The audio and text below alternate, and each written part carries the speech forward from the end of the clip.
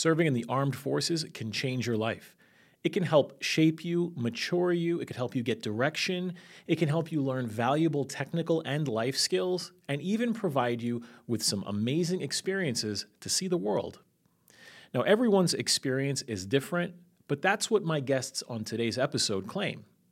Joining me are Shean Leigon and Doug Madory, both veterans of the U.S. Air Force, with strong opinions about how their service in the U.S. military played a major role in their lives and in their career in technology.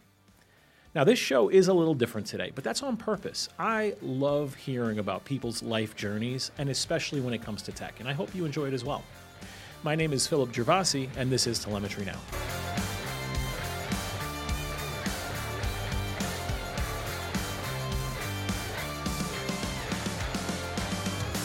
Shean and Doug, it's great to have you guys back again. Thanks for joining today. For our audience's sake, if you haven't listened to the episode of Telemetry Now that I recorded with Shean and with Doug a while back, make sure to check it out. In that episode, we talked about basically the career transition from being a traditional network engineer to being more of a cloud engineer or cloud-centric network engineer. And we talked about Shean's journey in that process.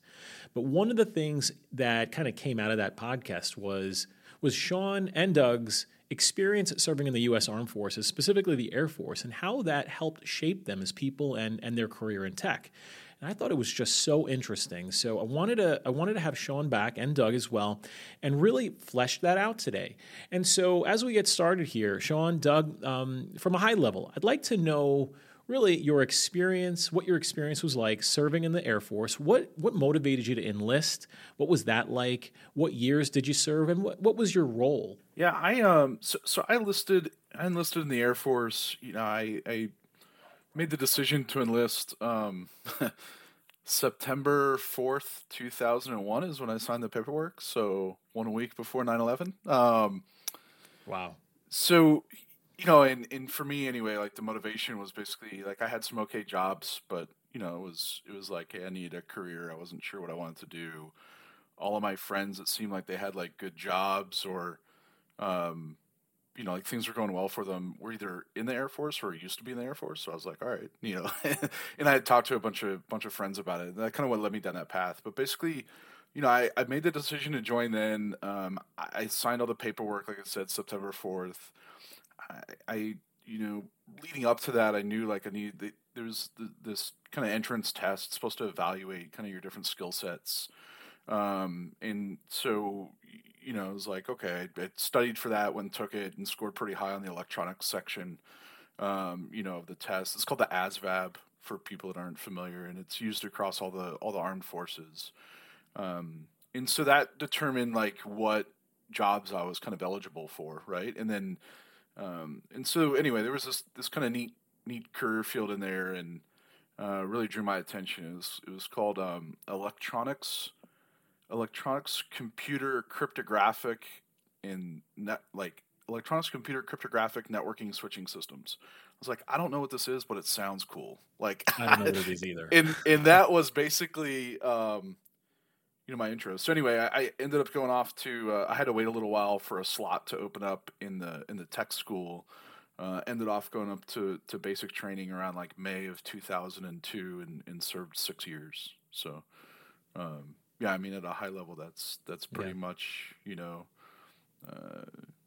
what got me started, and then you know, into joining the military. How old were you when you signed those papers in 2000? Boy, I was 20. 20, yeah. Yeah. So a couple years out of high school. A couple years out of high school. I did a little bit of community college. Mm-hmm. But yeah, you know, enough experience in the workforce to be like, okay, you know, like this isn't it. I need to go do something, you know, something else. And so, yeah, I was 20 years old. Now, was it something about the Air Force in particular? Now, you know, I mean, you said that you had some friends that were in the Air Force, so there was that contact, that, you know, those conversations that you had. Was that really the motivating factor? I think so. Yeah. You know, my motivation was kind of like, hey, let me go try and find a career or a job that I would like. I thought I would hate the Air Force. My experience turned out to be completely different than that. So I thought, like, you know, let me begrudgingly kind of like go sign up and, you know, I'll suck it up and go do this for 6 years. And I turned out to be like pleasantly surprised about my experience. But yeah, it was Yeah.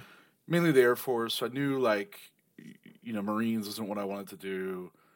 Army wasn't really it.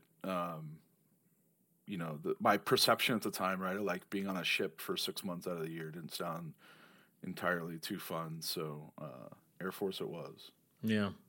I mean, you said it was a week before 9/11 happened, right? Yeah, So yeah, did you yeah. actually you were still at home, presumably, when I, 9/11 happened? I was, yeah, Yeah. I was at home. And I have an older sister. She served in the Navy, oddly enough, not in tech or anything, but we both kind of joined around similar time frames. And yeah, she, kind of came and woke me up and was like, hey, go look at the news. So, yeah. Yeah. Yeah, it was a week before 9/11. So then I was like, oh, let me go read some books, who's the Taliban, right? Like maybe I should know this thing before I before I join and go see what's happening, because obviously, my military service might look a little bit different than some of my friends that had joined, largely in like the 90s, right? Kind of like the mid 90s or that time frame. So, yeah. Yeah. Yeah.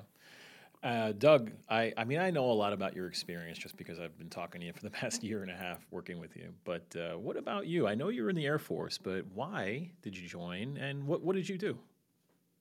So let's see. Coming out of high school, I was college bound, but was concerned about being able to pay for school. And I suppose in hindsight, I could have put it all in loans, but I didn't. I was kind of debt averse, and also kind of like the idea of being able to do something on my own that was going to pay for my school. And so I applied for an ROTC scholarship with the Air Force, and there's a couple different types. I guess I don't know how it is. I think it's changed a little bit now, but in my day, this is like 95. There were three types, each with different levels of financial assistance. I got the top one, the type one, which is basically whatever the bill comes to, the Air Force is going to pay. They don't actually do that anymore because tuition has gotten so crazy. They eventually have to cap it. Right. But in those days, yeah. So I got accepted to the University of Virginia. Grew up in New York, so I was out of state. At the time, it felt expensive. Although now I look back and I was like, oh, I wish a school only cost what I had to pay out of state, or the Air Force had to pay out of state for me. But anyway, so there was definitely the number one thing was a financial consideration. My father was also was enlisted in the Air Force. He was actually the same as Shean. He was a 2E2, right? That's what you were, right? So he was the same career 2E2, field. Doug? What's that, Phil? What is a 2E2? So in the Air Force, it's called a AFSC, Air Force Specialty Code. It is the alphanumeric, code for the career field that you're in. I think the other services say MOS is the same acronym, right. Gotcha. And so it's whatever the job you were. So Shean was a 2E2. That was his career field, as was my father, who worked on radar in the 1960s. And so we had,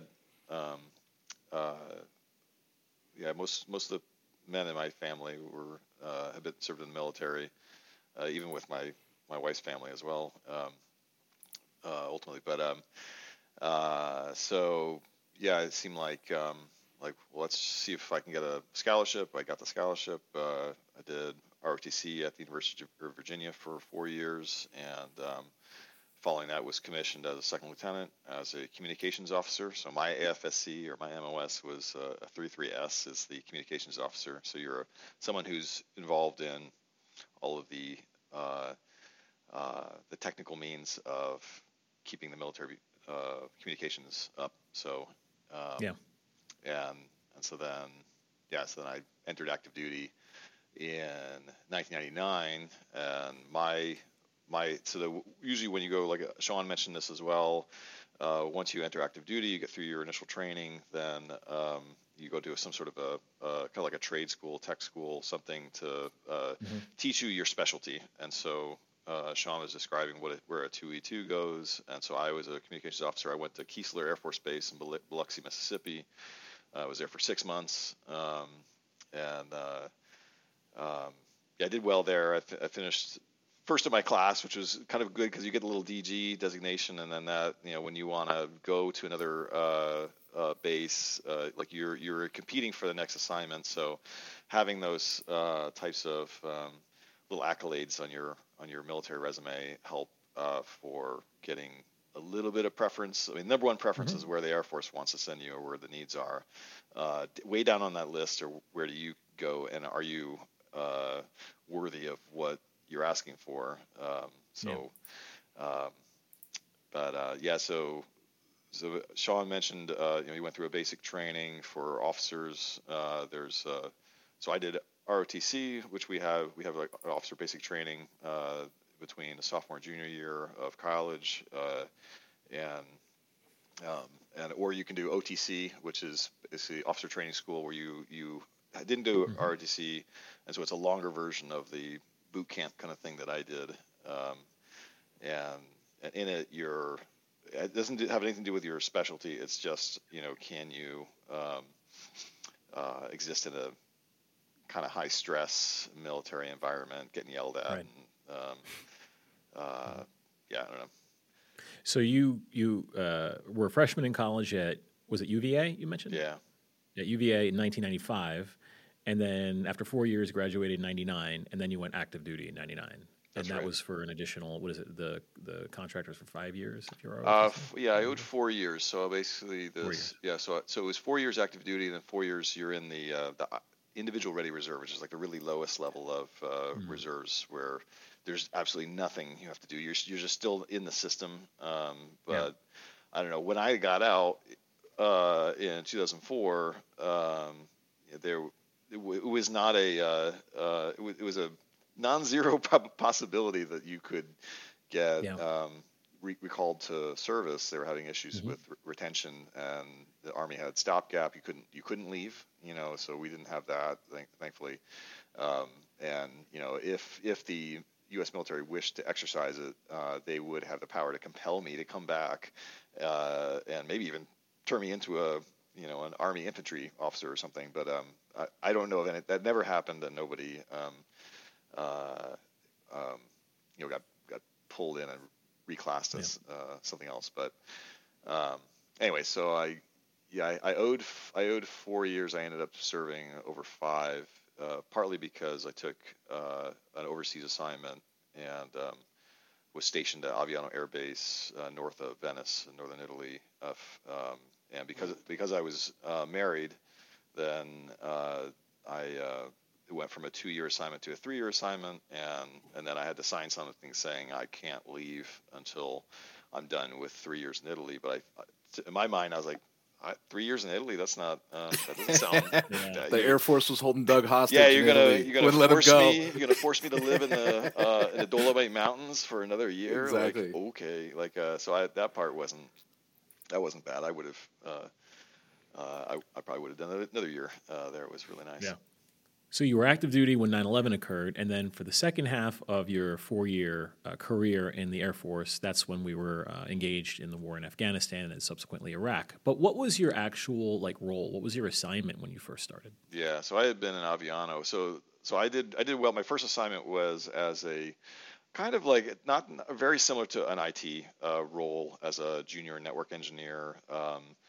And so I arrived in San Antonio, Texas, at what was then called the Information Warfare Center. Now it's changed 6 times. I don't know what it's called now, but it's part of Lackland Air Force Base, part of the Air Intelligence Agency, and they did a lot of cool stuff there. But I was kind of just maintaining the networks, and so they had money to send me to Cisco classes, and I kind of dived into that, and I still think that whole curriculum is, if you're new to the space, that's a great way to get into it. And obviously you need to be a practitioner to really master it. But I thought the academics was really well done, and so I started passing certification exams, and but it was very similar to what a civilian IT person would have done. And then I took over we had a Solaris administration. I don't know if people use Solaris anymore, but that was the DoD thing back then, was Solaris Unix. And in my group, nobody, none of the officers wanted to touch anything Unix. They're like, ugh, like that's awful. And I was the opposite. I was like, I would love to do this. And they're like, really? And I was like, well, you're now in charge. And so they gave that to me, and it was, yeah. So that was fun. But then, yeah. So I did well there, and then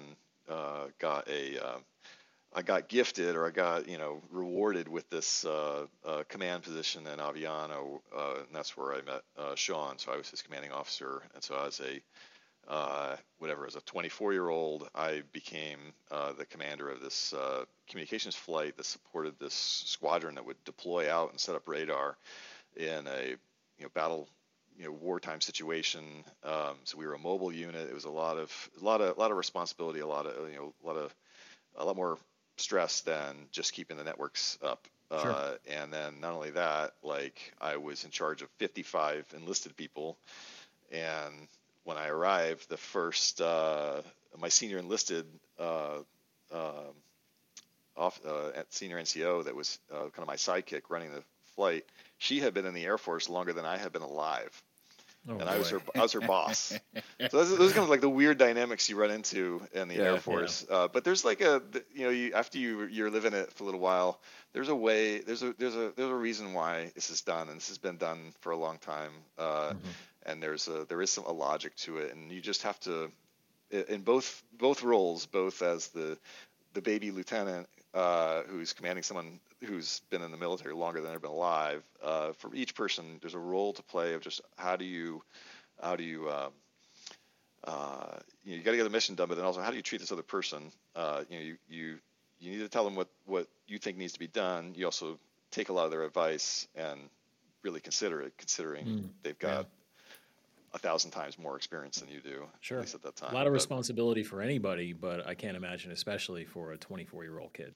Yeah, no, as a kid, I honestly, it was actually really hard, to be honest. So that was quite a transition from being sitting in a cubicle, doing, logging into Cisco routers, writing shell script to maintain Solaris stuff.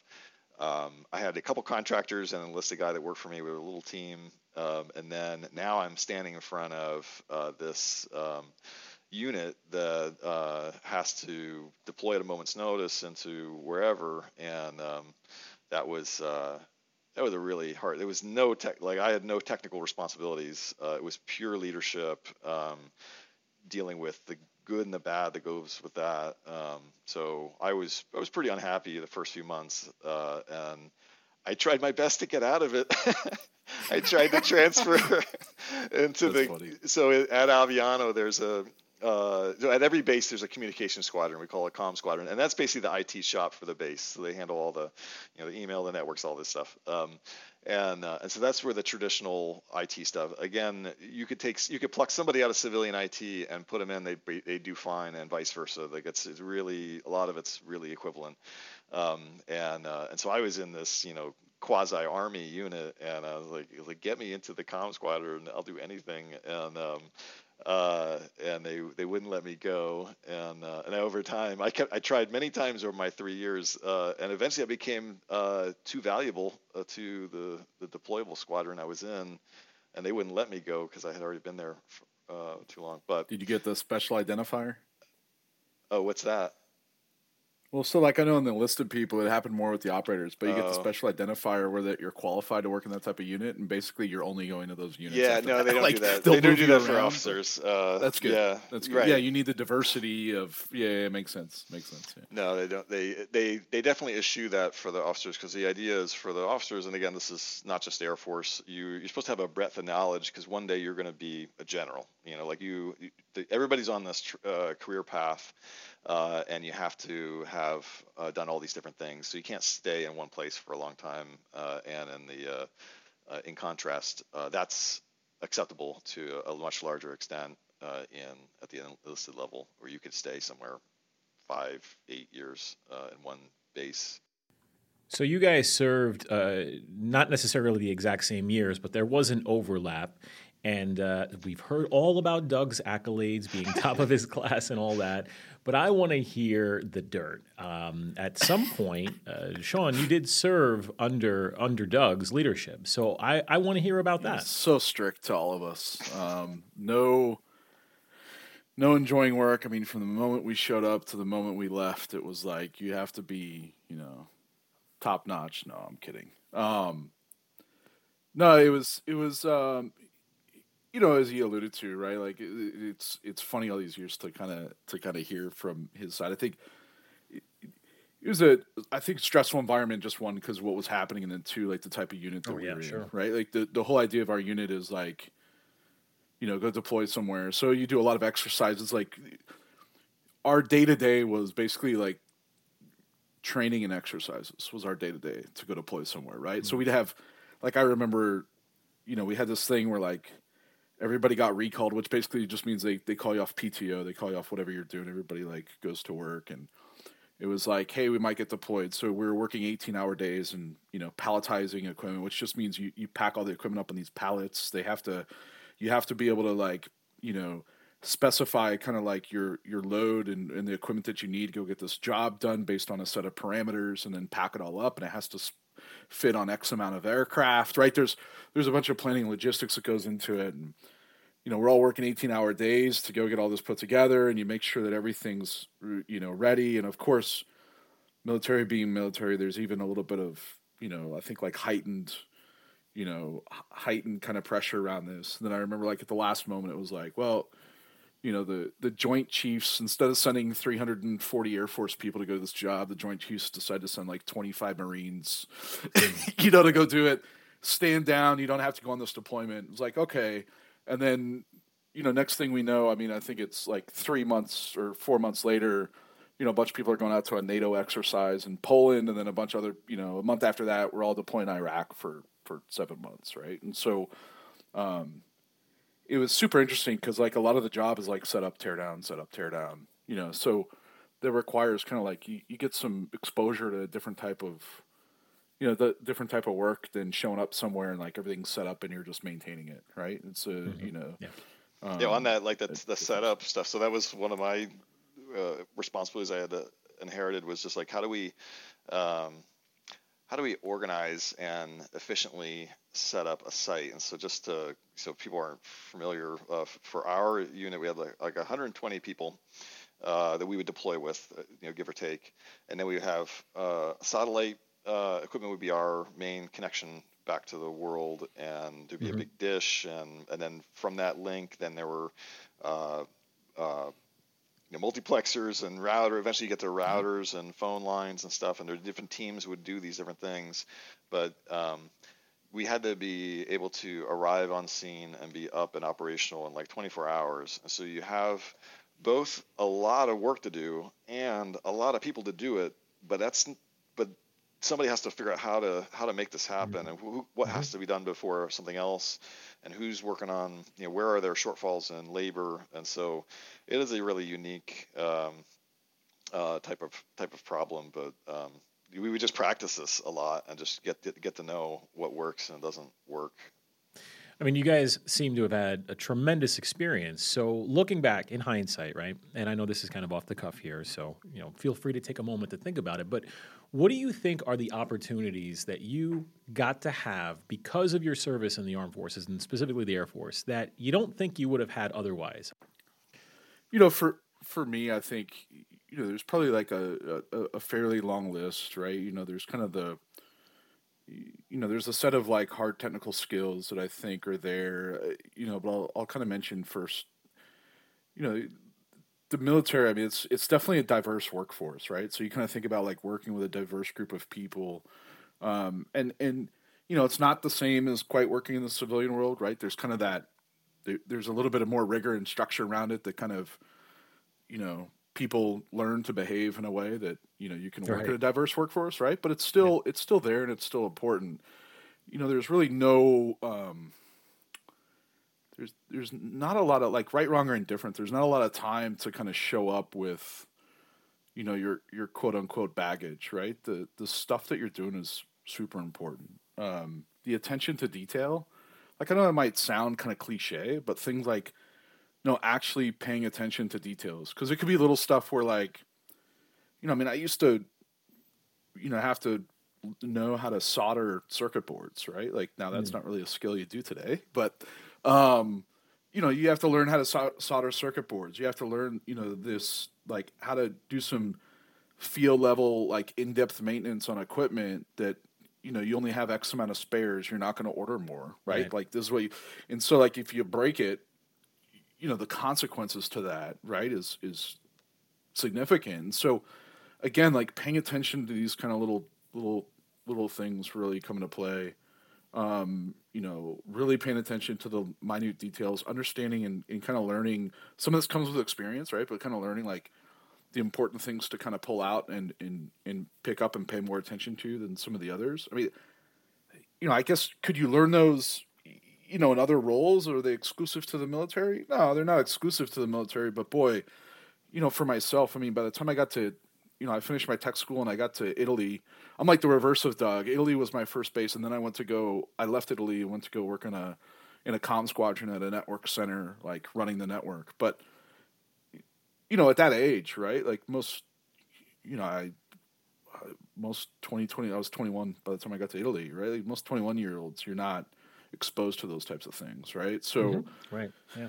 Learning some of those skills sometimes comes a lot later, I think. And so for myself, like it was really advantageous, to be able to kind of pick that up. I later, my military career, kind of like after Aviano, got the opportunity to go work in some areas and work, across branches and these joint teams that I think was like pretty, that was pretty unique. And then it was like, okay, you're getting inserted into kind of this, bigger organization and figuring out how to go function and show up and provide like, significant value, because the work that you're doing, is incredibly important. And so I think, for some people that might feel intimidating, I felt like well prepared to go do it, at that point. Yeah. And so I think that, like just having, you build like a level of confidence, right? Like all of those things again at a young age. I mean, even then, right? I was in my early 20s, kind of going and doing this stuff that, literally I could see, the work that I would do, and that like, hey, it allowed like other people that were over there, like, hunting down Al Qaeda and going out on missions and stuff, like, oh, the work that I do, like if I do this correctly, like maybe they get to go home, at the end of this deployment, right? Like maybe they get to go home to their family, because the work I'm doing is allowing them to share information with others. It's going to be super important. That type of, it's hard to kind of get that level of, if you want to call it like mission focus or whatever, right? Like that level of kind of like, I get to see the reward in the work that I'm doing and understand how important it is. I would say on that, Sean, like it's not hard to get fired up about what you're doing. When you're in that kind of environment, whereas I think outside of a military or something like that, maybe you're at Dunder Mifflin, you're on selling paper or something that like that's something a comedic example, but like it's hard to get fired up about selling paper. Like it's but you can get pretty motivated. I mean, you both mentioned hard skills, just having worked with specific gear. And Doug, you talked about going through the Cisco certification path for a time, right? And I assume, Sean, there was a lot of hard training there. I mean, you were in a training program, right? You also alluded to a lot of soft skills. So, I want to know why then you transitioned, or rather you chose to stay in the tech field when you left the Air Force. I mean, I'm assuming it's because you already had that background and maybe it was an easier transition. I don't know. But why is it that you then chose to not do something else, but instead stay with tech? Yeah, I mean, I could say for myself, right? Like, getting exposed to networking, like I was like, oh, wait, I can do what with packets, right? Like, first it was just troubleshooting, and you're like, okay. It is cool. I agree. So first it was like, like, hey, the printer doesn't work, right? And I mean, if you want to get motivated to become a better technician, like go work on printer tickets, right? Because it defies all logic. Goodness, yeah. They're so painful. And so I was like, I'm working on printer tickets, and there's other people that are working on like more important stuff, and I want to get the hell off these printer tickets. So I went and really applied myself to doing something more valuable. But for me, like I was, I kind of the same thing like Doug mentioned, right? Like I got to go through different Cisco courses. Really learn, I mean, everything from like the foundational fundamentals of like how Ethernet works, right? To okay, here's how you operate a network, right? Here's, there's a lot of layer 2 kind of stuff at the time, right? A lot of old like Catalyst 4500s and, some pretty older switches, but even like Cat OS prior to Cisco iOS, a good amount of that too. But, it was like doing a lot of that, and then I was like, oh, this is cool, right? And even at the time, I could see where like everything was running on the network, and I mean that was, early 2000s, right? Like today, it's incredible. I mean, as you were describing, right, you're kind of like talking about the work that you do, and it helps impact others, right? And we think about like the whole experience of everybody going remote during COVID, right? It's like, hey, the internet and BGP can handle this, right? Like.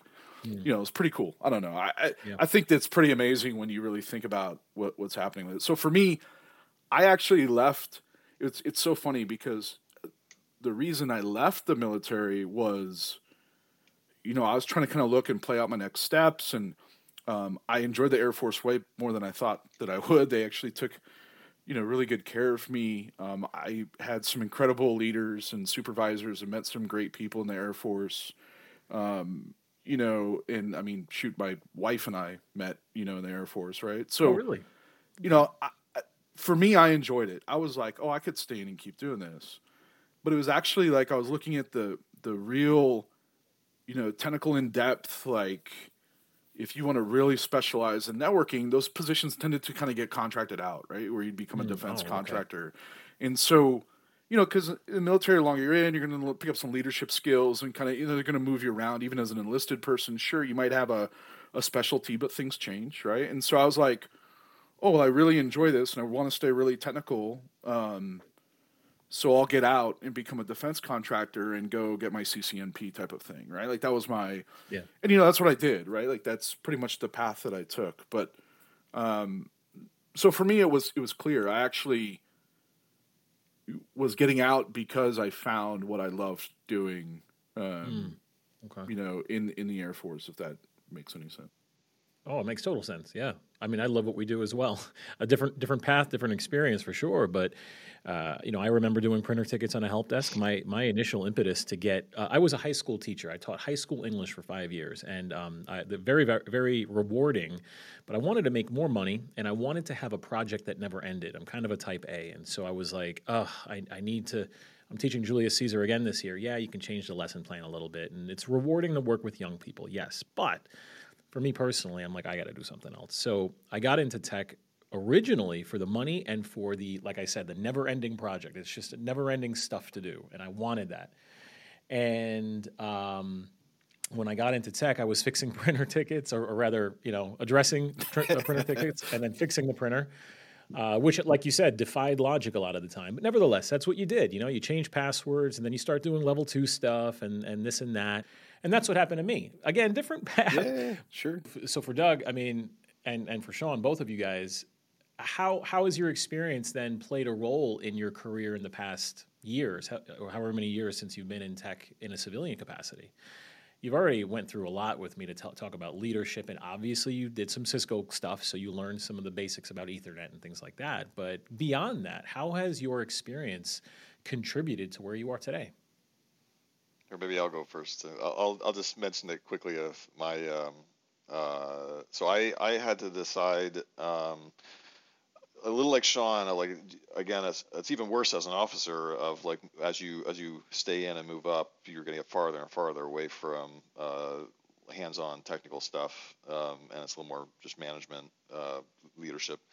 And I had to make a decision, how much did I want to do that, versus like you got to figure out what makes you happy. And I think I was happier. I still am, with the being close to the technical stuff. And in 2003, at that point, I hadn't decided to leave yet, but I had started a dialogue with the U.S. Air Force Academy, where they had a program where they would pick you up to be an instructor, and they would send you to graduate school somewhere, or they would cover it, and then so there's kind of an informal process, and then there's a formal process. And so I had an informal conversation, and they were going to pick me up as an Air Force Academy instructor, and then send me to civilian grad school of my choosing. And then so then I started shopping around for grad schools, and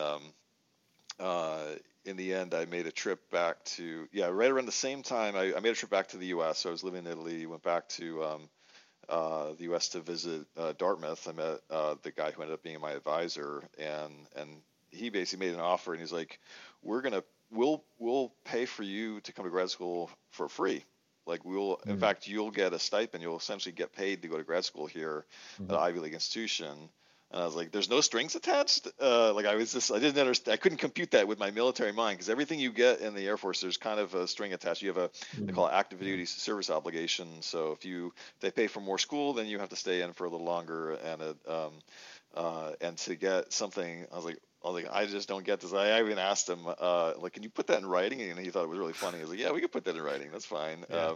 This is pretty standard. He had grant money, and so then around the same time, I got back to Aviano, and the Air Force Academy was like, you'd have to commit to a PhD at the Air Force Institute of Technology in Dayton, Ohio. And I was like, Dartmouth has offered me a free master's degree if I go, and so it kind of made the decision fairly easy. So I ended up actually filing my paperwork to leave the Air Force before we deployed to Iraq. So it was already, I was already on my way out, and then Shean and I went to Iraq. Anyway, so then I went to graduate school. I lucked out. We're both now my undergrad and my graduate school. I never paid $1 of tuition. Awesome. It's very hard to do that these days. Both things. Oh, yeah. The ROTC scholarship now is capped, and schools, it's really rare to get a master's degree. They'll pay for a PhD, but a master's degree to get that covered with grant money. At an Ivy League school, no less. Yeah, it was a pretty good school. And so then. And then I started working as a defense contractor, a little like Shean, and I was like, I kind of wanted to do something different. Worked in healthcare IT for a bit, and then landed in this little internet measurement startup called Renesys and that kind of set me on the path that I'm on now. Yeah, the rest is history. I think one of the interesting things, like Doug, for you that's cool, and I think a little bit for a little bit unique in the industry, is like you bring this element of kind of like geopolitics to what's happening with the internet, right? And kind of like marry these two things together. And so from my perspective, it always seems like this good kind of mixture of your time in the service, your Air Force backgrounds, and kind of things that you were exposed to, and then on the non-technical side of that, right? And then kind of like bring in the technical side of it too. And I think it's always interesting because to me, like, it brings a really cool, like, human element to, it's not, these aren't just routes being exchanged between routers, right? This is, there's college exams happening in this country and they shut down the internet, or, there's all these different things happening in the world, right? And we watch like the intersection of these two things occur, from a lot of your analysis and reporting back on it. And I think it's just I don't know, it's pretty unique. Yeah, I would draw a line. I would draw a line from that of living overseas. I definitely was following the news very closely. Following September 11th, that I arrived in Aviano August 2001. September 11th was the following month. So all but 1 month, we were on the hook of getting our chain yanked to get deployed. And like you mentioned this a minute ago, of I think every deployable unit across the entire Department of Defense was having this experience where they were constantly getting recalled back from vacation or something. Start packing now. Stand down. This isn't the time. Okay, now it is. Now it isn't. You'd be, and eventually you end up going. But I guess the as far as soft skills, there's probably a variety of skills. One, I guess I'm more of an introvert than an extrovert, and so the experience of having to be in charge of all these people and getting up and speaking, and that was a big growth experience for me, and it definitely has a big definitely shapes how I am today. Like Yeah. the person, the Doug going into that job, and then the Doug that came out 3 years later. Very different people, certainly a lot more confident, like Sean was mentioning. So, I mean, you guys have mentioned all of these positives. I don't want to be contrarian, but I kind of do a little bit. I mean, is there anything that you can think of that you'd say, honestly, this was kind of a negative experience that was something I had to work through when I transitioned to civilian life or when I got into civilian tech? I've got a quick one that Okay. definitely comes to mind. So I mentioned I worked in healthcare IT, and I was in a situation there where there was, I don't want to derail this whole conversation to explain it, but it was just basically, there was I was an IT security officer, the head of the networking services, did not want to cooperate. There was a lot of conflict, a lot of, Okay. a lot of conflict in the job, a lot of arguments, pretty tense. And I was, as a young man, was like, I don't care. I will not back down. I will fight this, and at some point I wouldn't make that decision today. I like looking back on it. It was a scenario where I probably should have left earlier. And the reason I stayed as long as I did was because of maybe maybe a bit of pride, and also just feeling like I gotta win. I gotta don't back down kind of thing. But I think I feel like that was a little bit of a military mentality where you're like, you can't, you have to keep fighting. You have to keep, you cannot give up on getting to advocate for your thing. But at some point, you do have to recognize you're in a bad situation, and you just have to leave. Like sometimes that's just Okay. you don't have control of the environment. So I don't know. I had to kind of learn that after getting out of the military. I mean, that sounds like a good quality, a good character trait, sticking to something and pushing until you get accomplish your goal. Yeah, you just have to know. You have to know when the time's up, and I went Yeah, too right, long. right. Yeah, it's more nuanced than that, isn't it, in real life? Yeah. For me, like I don't know, I was pretty fortunate. I'd say that probably one of the more challenging things, maybe coming out, I kind of, I was able to work across, like when I was still in, I kind of volunteered to go do this assignment because I was getting the deployment itch and wanted to go deploy again, and ended up going with like it was a really landed a really cool job, like unbeknownst to myself. I didn't know what I was getting into, but it was kind of going and working with this joint special operations command, and so it was just a really interesting dynamic environment. But after that, and then getting out of the Air Force and going and becoming a defense contractor, the perspective changes a little bit, right? The value that I brought to the employer was not only the skill set that I had and the security clearance that I had, but also kind of that ability to like align around a common vision, kind of building unity of effort. You might call that mission oriented. Like that was a value that I brought to it. But the dynamic there is like much different, right? You're kind of going into this business world where, it's much different than in the Air Force. Some of the metrics in a business world that they go look at is, significantly different than in the military, where there's all these things that you have to kind of consider that don't really, come into play. The other thing that I realized quickly, so I'll say one, like that was an adjustment. It was just a bunch of skills I didn't really have, right? And of kind of like it was a completely new environment, and so it took me a while, I think, to kind of figure that out. The other one was that I didn't really realize some of the common kind of unifying character traits of being in the military. It's one of those things like you take it for granted till it's not there. And so once I kind of, quote unquote, entered the civilian workforce a little bit more, there's extremely different levels of like work ethic that people have and different things that motivate them. And Yeah. that's not always a bad thing, right? Like sometimes, there's work that has to get done and you need somebody to go get that work done and kind of maintain some things. And there's value that they bring to the table that, they might not be the A-type top performer on the team, right? But like you can't have, by definition, everybody on the team a top performer, right? You need some folks that they're like, you know what? I want to show up and go do this stuff, and sure, I'll handle these things that need to get done, and I'll be content with that. It took me a little bit to respect that, to be honest. So that was like a little bit of an adjustment, but overall, I mean, I didn't have much of a downside. I might hop on, Sean, something you had mentioned a while back here of some of the, maybe back on the positive things, the strengths.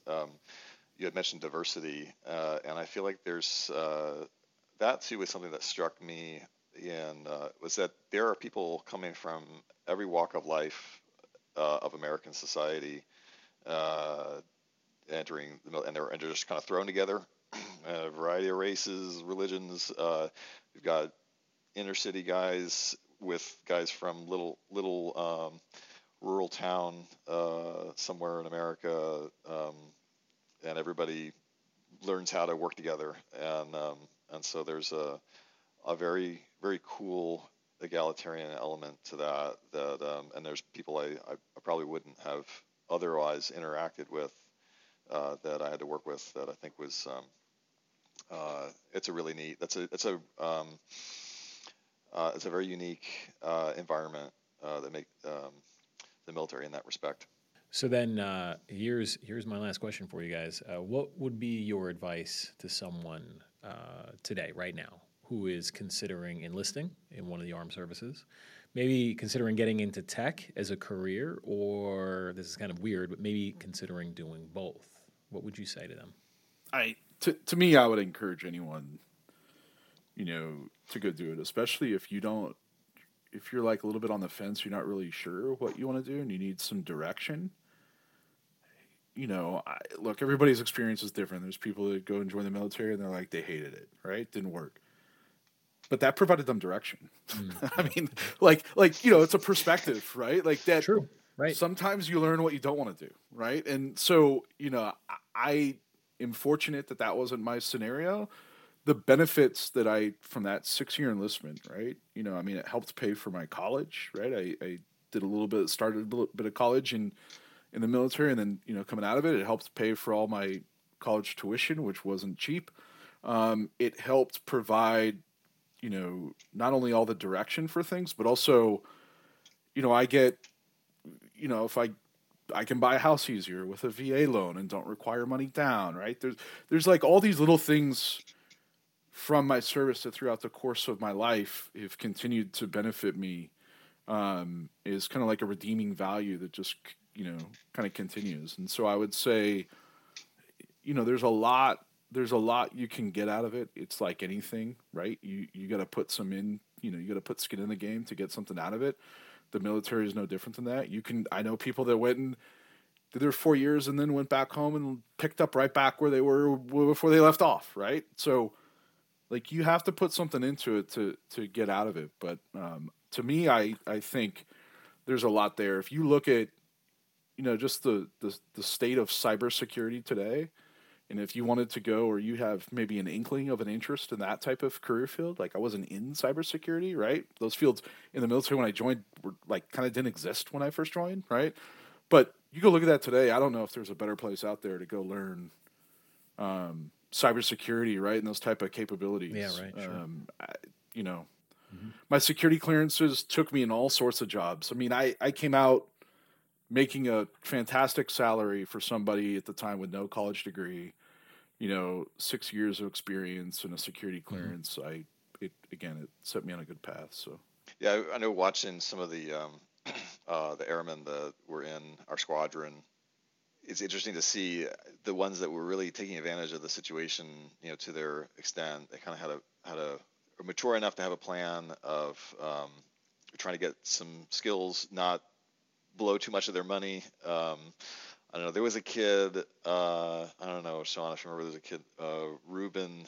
I forget what group he was with. Anyway, we had some conversation. You'd find these weird things every once in a while where you'd have the younger guys would like re-enlist, they get a little bonus, and then they're driving like a brand new BMW or something in the parking lot, and the officers are driving the 92 Honda. And I had some conversation with this one kid, and I was like, "You're not going to do that, right?" And he's like, "No." He's like, in fact, he's like, "I don't spend like almost any of my money because I'm living in the dorms. All my food is covered, and my plan is to try to save every dollar. Like I have 100% disposable income, my salary." And I was like, "Man, this kid's 19. He's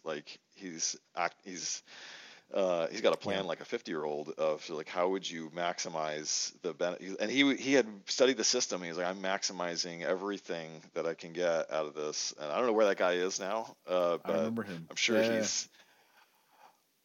he's doing great. I was I never really thought about it. Like, but yeah, like you. So I think of that guy, and I think of a kid who, I think there's a lot of young people out there are sufficiently bright to learn any of this stuff.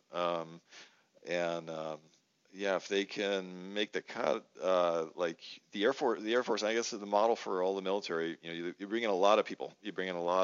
And assuming some of them are going to work out and be highly skilled, and then some are you have to get rid of a bunch, and that's just the way it works. A company would go out of business if it had to operate like this, but just to hire legions of people right out of high school. And but if you turn out to be a smart, useful person, then there's like so much training money to be showered on you.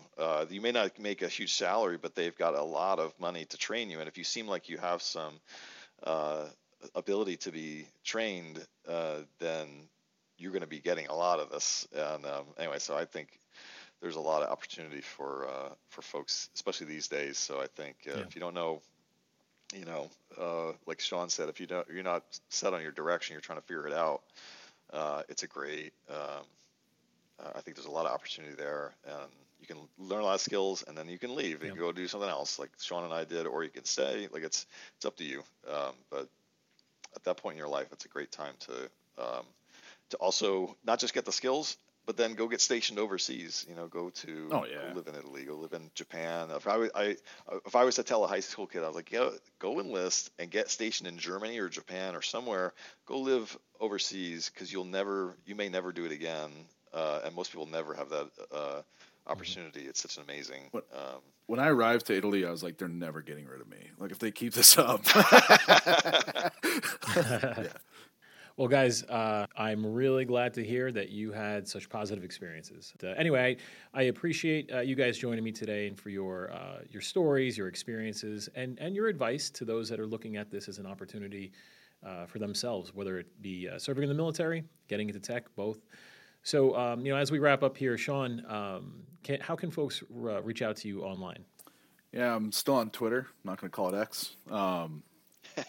I'm on Twitter, so Shean LV, SHEANLV, and then you can find me on LinkedIn too. Usually LinkedIn's not the best place to reach out to me. I usually ignore messages, but Twitter is probably the best spot. So yeah, thanks Phil for having me on. Much appreciated.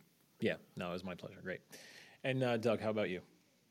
I'm on Twitter. I'm also on LinkedIn, and I will respond to your message on LinkedIn, unlike some people. I usually, people send me, I'll write something. I just wrote a couple things recently, and I get a bunch of like friend requests or whatever you call it on LinkedIn. I usually write a little message back to the person. I try to do this and just say, thanks for linking with me. If there's anything I can do for you, let me know. And I try to do that every time. And every once in a while, it sparks a great conversation. Most people are just like, well, thanks. And I was like, okay. And then every once in a while, there's somebody somewhere in the world with some interesting story to tell me. So I will respond.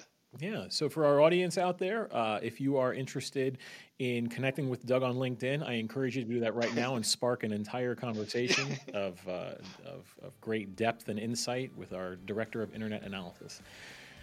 Now, on the serious note, if you have an idea for a show or you'd like to be a guest on Telemetry Now, I do encourage you to reach out to us at telemetrynow@kentic.com. And, of course, thanks for listening, and until next time, bye-bye.